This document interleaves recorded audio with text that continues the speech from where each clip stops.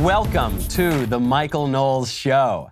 I should say welcome back to the Michael Knowles Show. I know that I'm just starting the show, but I am starting the show for the second time today. and I am starting the show. I've already got a show that went out. It's already out there in your RSS feeds. But I'm doing the show again because just after my show went out, I get on an airplane. I had a wonderful night last night. I was with the Young America's Foundation in Santa Barbara. Lots of great young conservatives. I was feeling energized about the country. We do the show, talk about all these great Supreme Court decisions that have been coming out this term. And I'm getting on the plane, the show airs, we get this news. Roe versus Wade, Planned Parenthood v. Casey. Two of the worst decisions ever made in the history of the United States. In the case of Roe, probably the single worst Supreme Court decision ever, led to the deaths of 63 million babies in the United States since 1973. Those two egregiously, hideously, constitutionally absurd, morally insane cases overruled. Dobbs versus Jackson Women's Health Organization. I said, when this happened, I'm on the airplane, I see this, I tell the team, we're doing another show today. Get ready, we're doing another one. This is the most surprising, and I would have to say the best political event to occur in this country in my lifetime. Remember this date, June 24th, 2022. One of the most important dates in American history. So the decision comes out. I'm getting ready. I say I've got a little bit of time before I go to the studio. I'm going to read this decision. I assume most of you've been at work all day. You probably haven't had time to read through this 213-page decision. But I think I can sum up this 213-page decision in about 30 seconds to a minute. Here's what happened. You get the decision of the court, 6-3, rules to uphold the Mississippi pro-life law that brought this to the Supreme Court in the first place. So you get the conservatives, and you get John Roberts. John Roberts, the Chief Justice. He's a swing vote. He's supposed to be a conservative, but he's pretty squishy. So you get Alito. You get Thomas. You get Kavanaugh. You get Barrett. You get Gorsuch. You get Chief Justice Roberts. Vote to uphold the Mississippi law. Then the three libs say they're not going to uphold the law. But the decision that everyone's talking about is not the 6-3 decision. It's a 5-4 decision. Because 5 justices, it's the conservatives, no Roberts, vote to go further than just upholding the Mississippi law. They vote to overrule Roe v. Wade and Planned Parenthood v. Casey. So here's what they say. The court majority, written by Sam Alito, basically identical to that leaked draft that we saw some weeks ago. They say the Mississippi law is legit and the Planned Parenthood v. Casey and Roe v. Wade are not legit. Done. Then the libs scream and they say, but we really want abortion. Then Chief Justice Roberts says, in his own opinion, he says, hey guys, look, can we please just not deal with the whole Roe v. Wade thing right now? Can we maybe take that up at a later date? Let's not talk about that. Then the court majority says, nope, sorry, Chief Justice Roberts, we are talking about that. Then enters Brett Kavanaugh in his own concurring opinion. And he says, yep, I totally agree with the court majority, but I want to be really, really clear here. The court has basically nothing to say about abortion. One of the briefs that was submitted to the court when this case was being heard was written by Robbie George and John Finnis. These are two conservative legal scholars who argued that actually, not only should the court overturn Roe v. Wade and send the issue of abortion back to the states, but actually the court should overrule Roe v. Wade and outlaw abortion nationwide. So don't make it just an issue for the legislators. Actually go in and we the justices are going to outlaw abortion throughout the United States because of the 14th Amendment, because of equal protection under the law. Kavanaugh's opinion that he filed separately says, no, that's not correct. We reject that view. This is only about submitting the issue back to the states. Then the justices whine some more and they say, no, Brett Kavanaugh, you're downplaying this. This isn't really a modest decision. This isn't really a narrow, limited decision. The decision here in Dobbs is going to imperil all sorts of other issues. And it's really interesting the way that the liberals argued this. They didn't have a good argument as to where the constitutional right to an abortion shows up in the document, because it's just not there, because it was made up. It was a preposterous opinion at the time, and the honest left-wing legal scholars, even the ones who support legal abortion, have admitted that since then. Well, yes, we want abortion. Maybe we should even uphold Roe because it's been on the books a long time, but it's not a well-argued case. Frankly, even Planned Parenthood v. Casey, which reaffirmed the quote-unquote right to an abortion, actually overruled parts of Roe v. Wade because Roe v. Wade was a ridiculous decision. So the libs are arguing here with Kavanaugh and with the majority on the court, and they're saying, you're downplaying this. You're saying this is really narrowly tailored, and we're not going to really make a good argument for abortion here, but we're going to scare all the other Americans and say, well, if we allow the court to overrule Roe v. Wade, they might overrule the Griswold case which found a constitutional right to condoms. This might overrule Lawrence v. Texas, which found a constitutional right to gay sex. This might overrule Obergefell v. Hodges, which found a brand new definition of marriage that has never existed anywhere in all of human history until Anthony Kennedy, the romantic poet of the Supreme Court, decided to find one somewhere in the emanations and the penumbras and whatever bottom of the bong he was smoking at that time. And so that was the argument from the liberals. They said, look, guys, even if you don't think the abortion argument is very strong, what about all these other things? The conservatives are coming for your condoms and your gay stuff. And the majority on the court said, no, we're not doing that at all. But then in comes Clarence Thomas.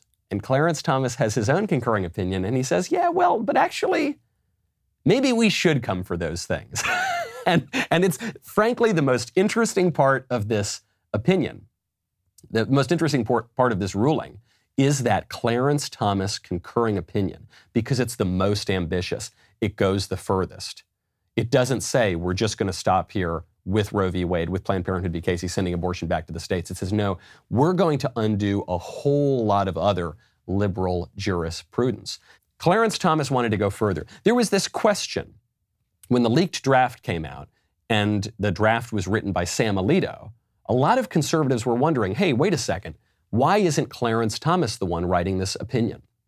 We know that Clarence Thomas hates Roe and Casey. We know that Clarence Thomas hates abortion. He's the senior-most judge on the court. So why isn't he the one writing it? Now we see why. Because Clarence Thomas wanted to go further than the court did. Clarence Thomas took issue with what is called substantive due process. Substantive due process is this invention by liberals on the court to find a constitutional right to all sorts of things that they want that don't actually appear in the Constitution. And so you have an interesting little contradiction here from some of the conservatives, which is the liberals have no argument whatsoever to defend abortion in the Constitution. So they're just fear-mongering about all these other stupid court decisions that they think that people like and they think will scare people into voting for Democrats in the midterms. Then you've got some conservative legal scholars and some conservatives on the court saying, no, those things aren't threatened at all. But then you've got Clarence Thomas, who I think is making the more honest argument. And he's saying, no, those things actually probably should be threatened. You're right. They're not threatened in this opinion of the court, but perhaps they should be. And of course they should be. In something like Griswold, the Griswold case, the court finds a constitutional right to condoms. Maybe you like condoms. Maybe you think condoms should be legal. I strongly suspect that the vast majority of Americans, if asked their opinion on condoms, would vote to have legal condoms. But does anyone really believe condoms are in the Constitution? Show me the condom clause of the Constitution. I don't see it. Listen, I didn't go to a fancy law school, but I just don't see it. How about gay sexual behavior? Lawrence v. Texas discovers a constitutional right to gay sexual behavior. Gay sexual behavior has broadly been tolerated throughout most of American history. It's been against the law in certain parts of the country, and those laws have remained on the books, though they rarely were enforced. And maybe you think that gay sexual behavior is totally fine. Maybe you think homosexual sodomy, totally a fine thing. I bet if you put it up to a vote with the vast majority of Americans, they'd vote to have it be legal. Where is the sodomy clause of the Constitution? Can you find it for me? Do I need to get a magnifying glass out to look just beneath the emanations and just over the penumbras of the special mystery of life clauses? Because I don't see it. It's just not there. How about Obergefell? Are you seriously going to tell me that the framers of the Constitution believed that they were redefining marriage to an extent that had never been probably even imagined in human history, to say that sexual difference has nothing to do with marriage? And then that true definition of marriage, that marriage can be between a man and a woman, or a man and a man, or a woman and a woman, that just lay dormant, lay hidden for all of American history until about 7 or 8 years ago, when Anthony Kennedy, in his insight and wisdom, discovered it there. You're really going to tell me that? If you put it up for a vote today, I don't know what would happen actually on marriage. Every time that gay marriage, quote unquote, was put up for a vote, it was shot down. Even in California, it was shot down. So I don't know, if you put it up for a vote, maybe it wouldn't get shut down. But today, I suspect it probably would be upheld. But regardless of your views on marriage, show me that definition in the Constitution. You're not going to find that there. And so the liberals do have a point. The liberals do have a point. They have wielded the courts to push radical policies for at least 50 years now. I guess much more than that, probably more like 70 years. And they have perverted our jurisprudence. They have destroyed the integrity of the court. They've made our politics coarser, more dangerous, more violent, less democratic, for that matter. It's very funny to me that the people who wrap themselves in the mantle of democracy are the ones protesting right now and trying to dox the justices and screaming their heads off outside the Supreme Court. Whatever you think about abortion, this decision, Dobbs versus Jackson Women's Health Organization, is one of the most pro-democracy decisions ever. It might be the single most pro-democracy decision ever in the history of the United States. It takes a matter that the courts, the 9 robed lawyers on the Supreme Court, had taken away from the people to decide, and returns it to the people to decide. That's pro-democracy. And yet the alleged pro-democracy crowd, the ones who shriek and scream and clutch their pearls about our sacred, wonderful democracy, they're the ones who oppose it. We have a whole lot to say, obviously, about this decision itself. You almost couldn't wish for a better decision, given the political realities that we are living in right now. Just an absolutely magnificent ruling. We have to talk about the politics of this, of course, as well. It's primarily about bioethics and these babies that are now going to live because of the courage of these justices and frankly, the courage of Mitch McConnell and the courage of Donald Trump and the political ability of them to get all of this through, and the courage of people to vote for these guys and stand up and really fight back in our political order. That's the most important thing. Then there's, of course, the legal question, the constitutional question. Then there's a political question. What does this mean? We are in an election year right now. We are in the heat of the midterm elections. What is this historic ruling going to mean for November? Here to help me discuss is the great Mollie Hemingway, editor-in-chief of The Federalist, senior journalism fellow at Hillsdale, and a Fox News contributor. Mollie, thank you for being here. It is great to be here with you, Michael. It is truly great. This ruling came out when I was on an airplane. I haven't slept probably in a week. I've been on the road doing all sorts of, we'd already put my show out today. I said, I don't care. Get me some coffee, clear the schedule. This might be, this is the greatest day for American politics in my lifetime. It is easily the greatest day for so many people who survived this regime of Roe v. Wade. Most of us were born after it was implemented. That we survived is a wonderful gift, first off. But it also speaks to how much work went into this from so many different people. The conservative judicial movement, the people who decided to focus on electing senators who would approve good nominees, the decision to actually support Donald Trump, which wasn't easy for a lot of people. And the pro-life movement got behind him when he said he would nominate good justices, and he did.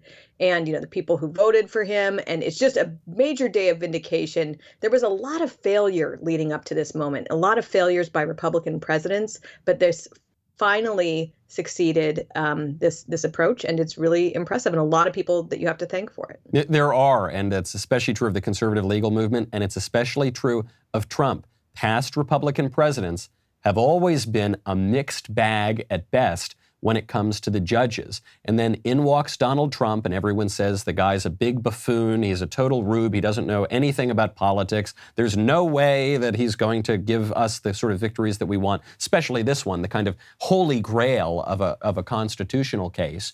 And then Trump is 3-for-3, and that's the margin of victory there.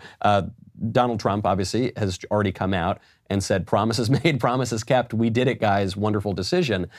Molly, how do you think this plays politically in November? Well, it's interesting because even as recently as maybe 12 years ago, this was the type of issue that Democrats would use to really orchestrate a media hysteria campaign. We saw that in what was called the War on Women. It was an actual Democrat plot to turn Colorado blue and other states. But something has changed in that meantime. One, the country has gotten even more pro-life than it was before, and this decision is frankly very moderate. It's not banning abortion, even as much as pro-life people would love for there to be a protection of all human life. It is pretty much where the American people are, which is they generally oppose abortion, but also generally want it legal at some point. And that's what this type of ruling allows.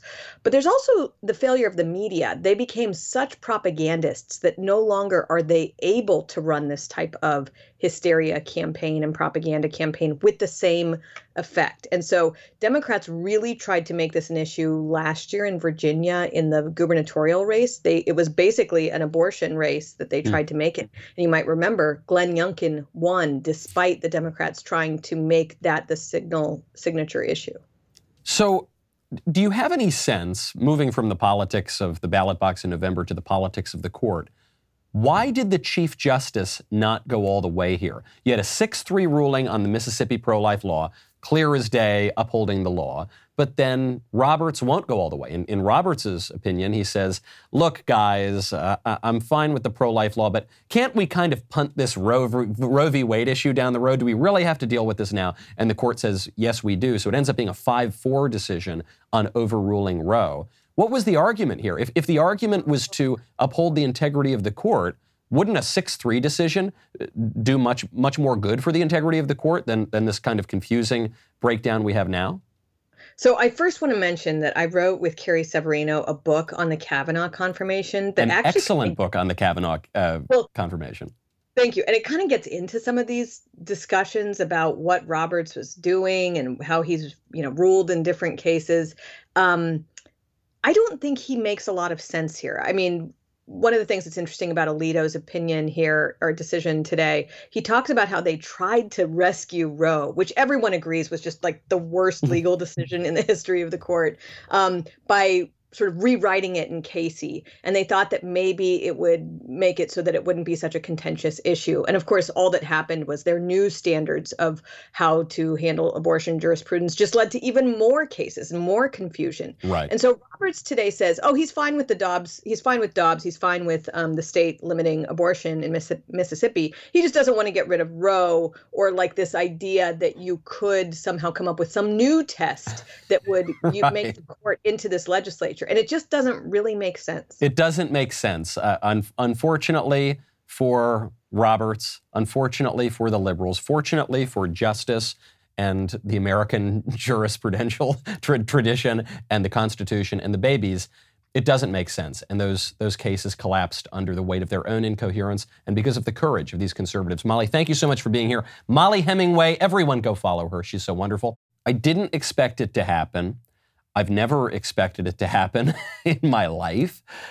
Even after that draft was leaked, the Alito draft that said they would overrule it, I still didn't really believe that it would happen. That's how significant this ruling is, to help me parse what it all means, to help me make some sense of it, is my friend Ryan T. Anderson, the president of the Ethics and Public Policy Center in Washington, D.C., and the author of the greatest titled book in the history of publishing, When Harry Became Sally, responding to the transgender moment, as well as a number of other books and publications. Ryan, thank you so much for coming on the show. Thanks for having me. Today's a great day to be an American. Today is a truly great day to be an American. I'm on an airplane when the ruling comes out. I immediately download the ruling. It's 213 pages. I say, okay, well, I got a long flight, so let's go through it. The conservatives seem a little split here.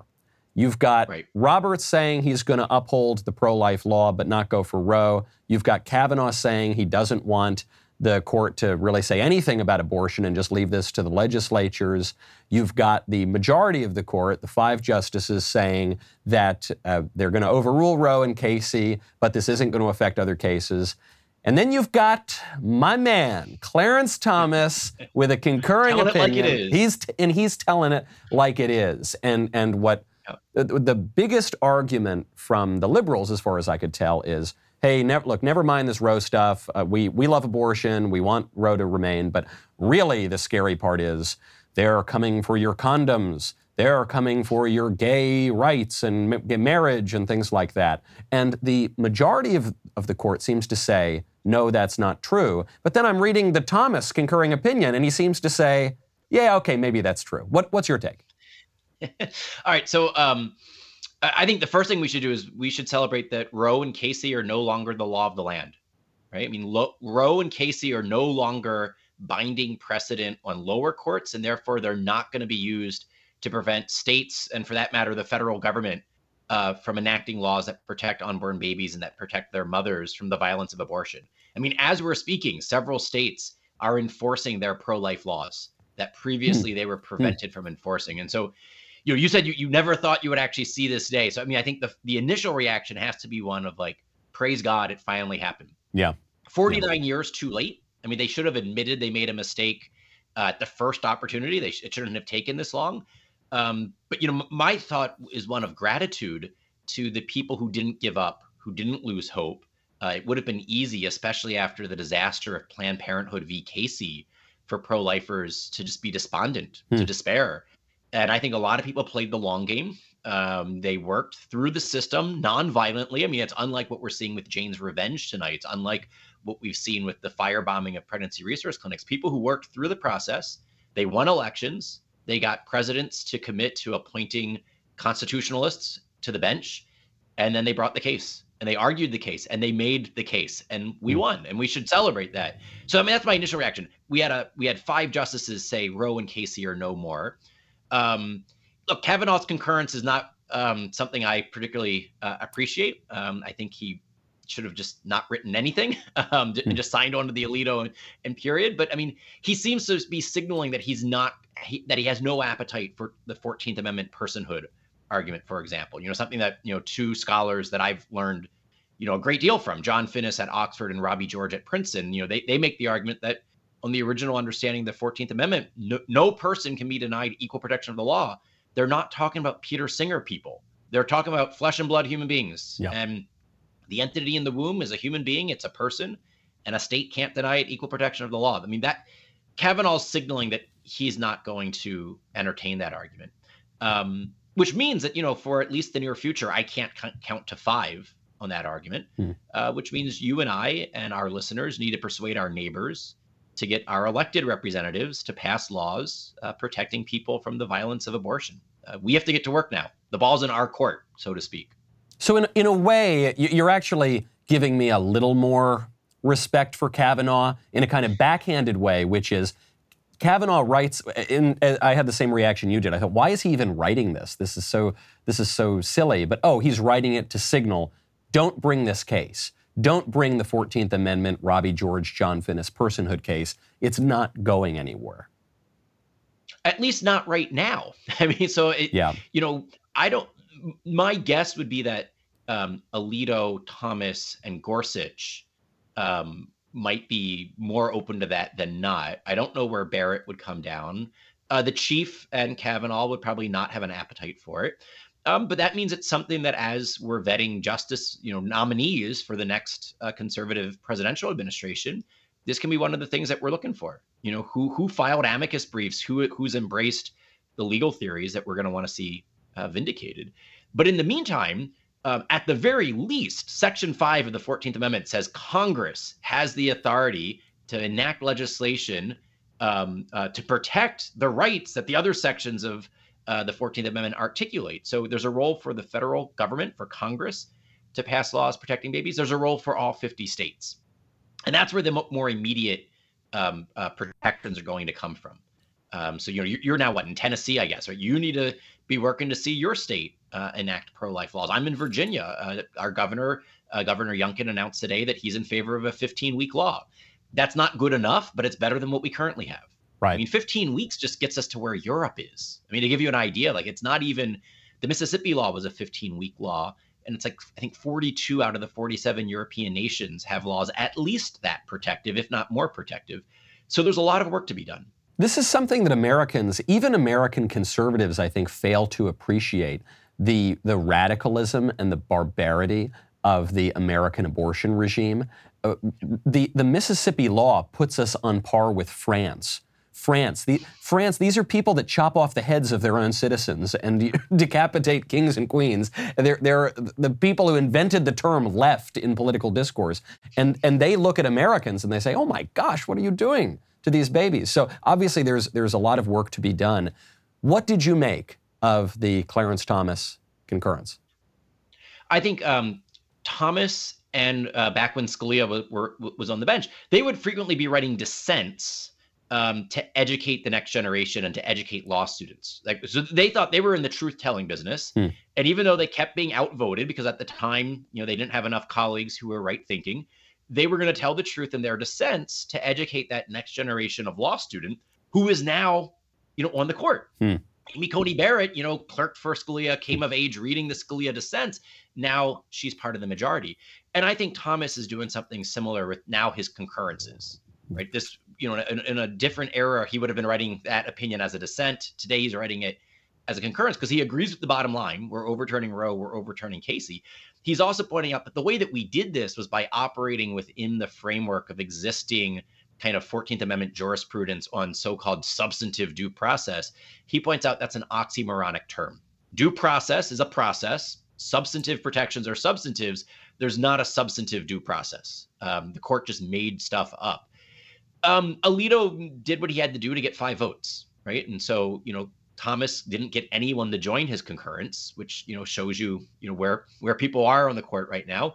Alito wrote what he had to write, and he wrote what he had to write in order to get 5 votes. And I think that's, working within settled kind of, for the moment, jurisprudence to get to the right outcome. That's what you have to do to be prudent, to be a statesman.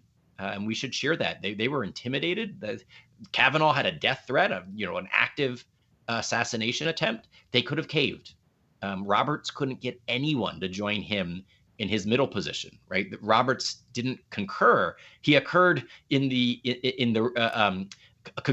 judgment, but not actually in the opinion. You might say, Ryan, that he tried to split the baby. I'll see myself out. Yeah. Mm-hmm.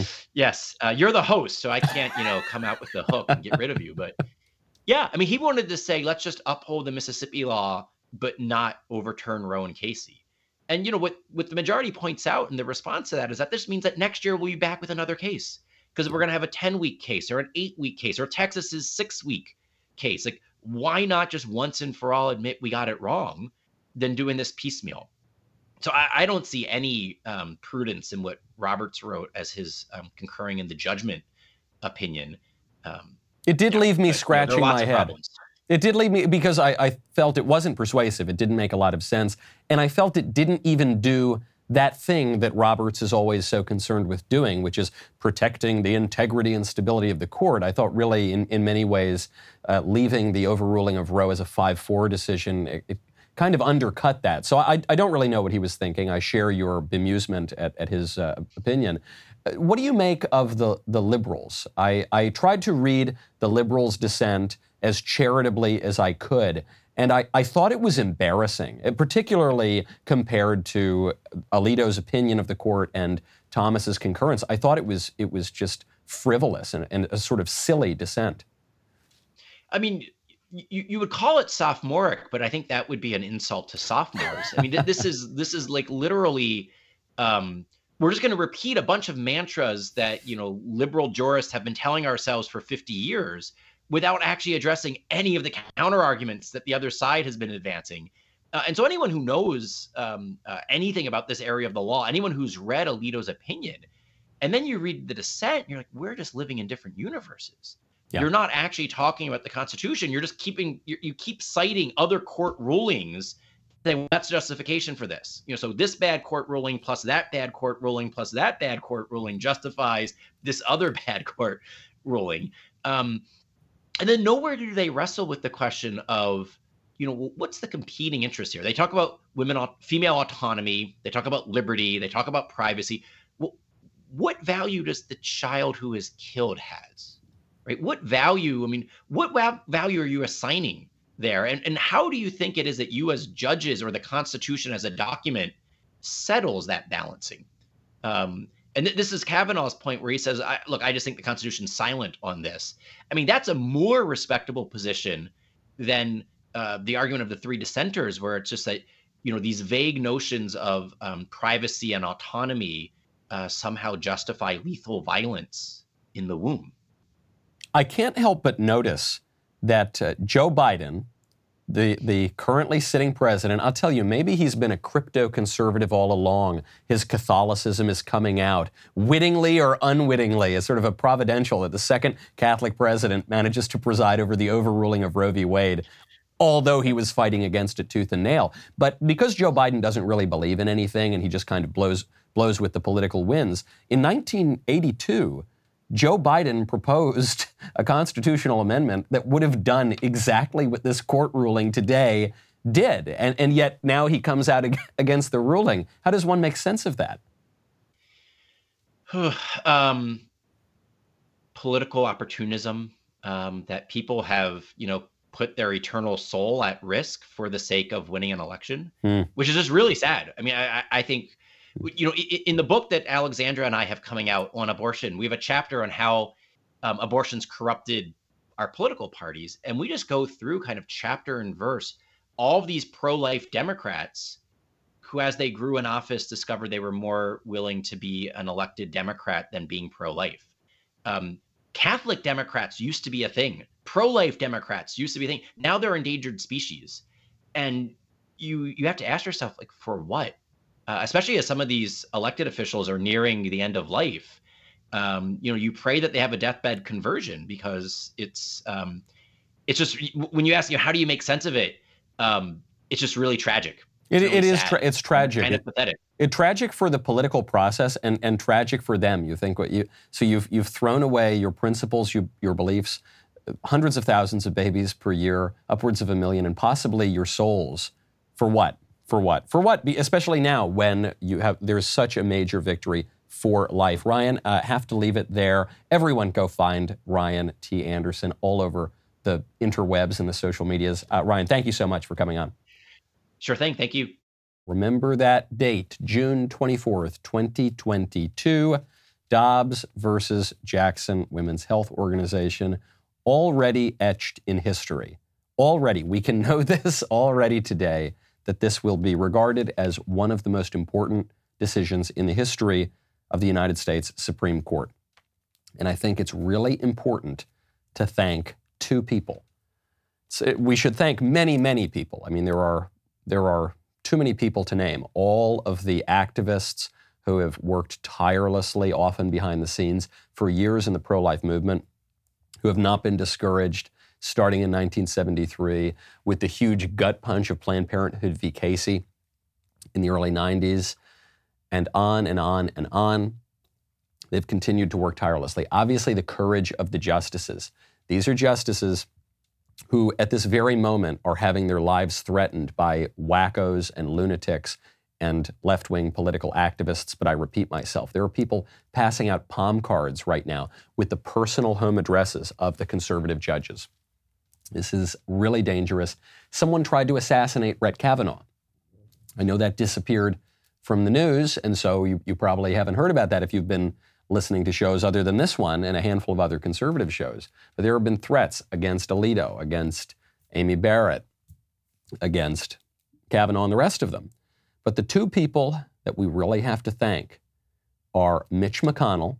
Why Mitch McConnell? Is Mitch McConnell the most personally pro-life man in America? I don't know. I always sort of doubted it. I don't know what his personal views are all that much, but I do know he held that seat open.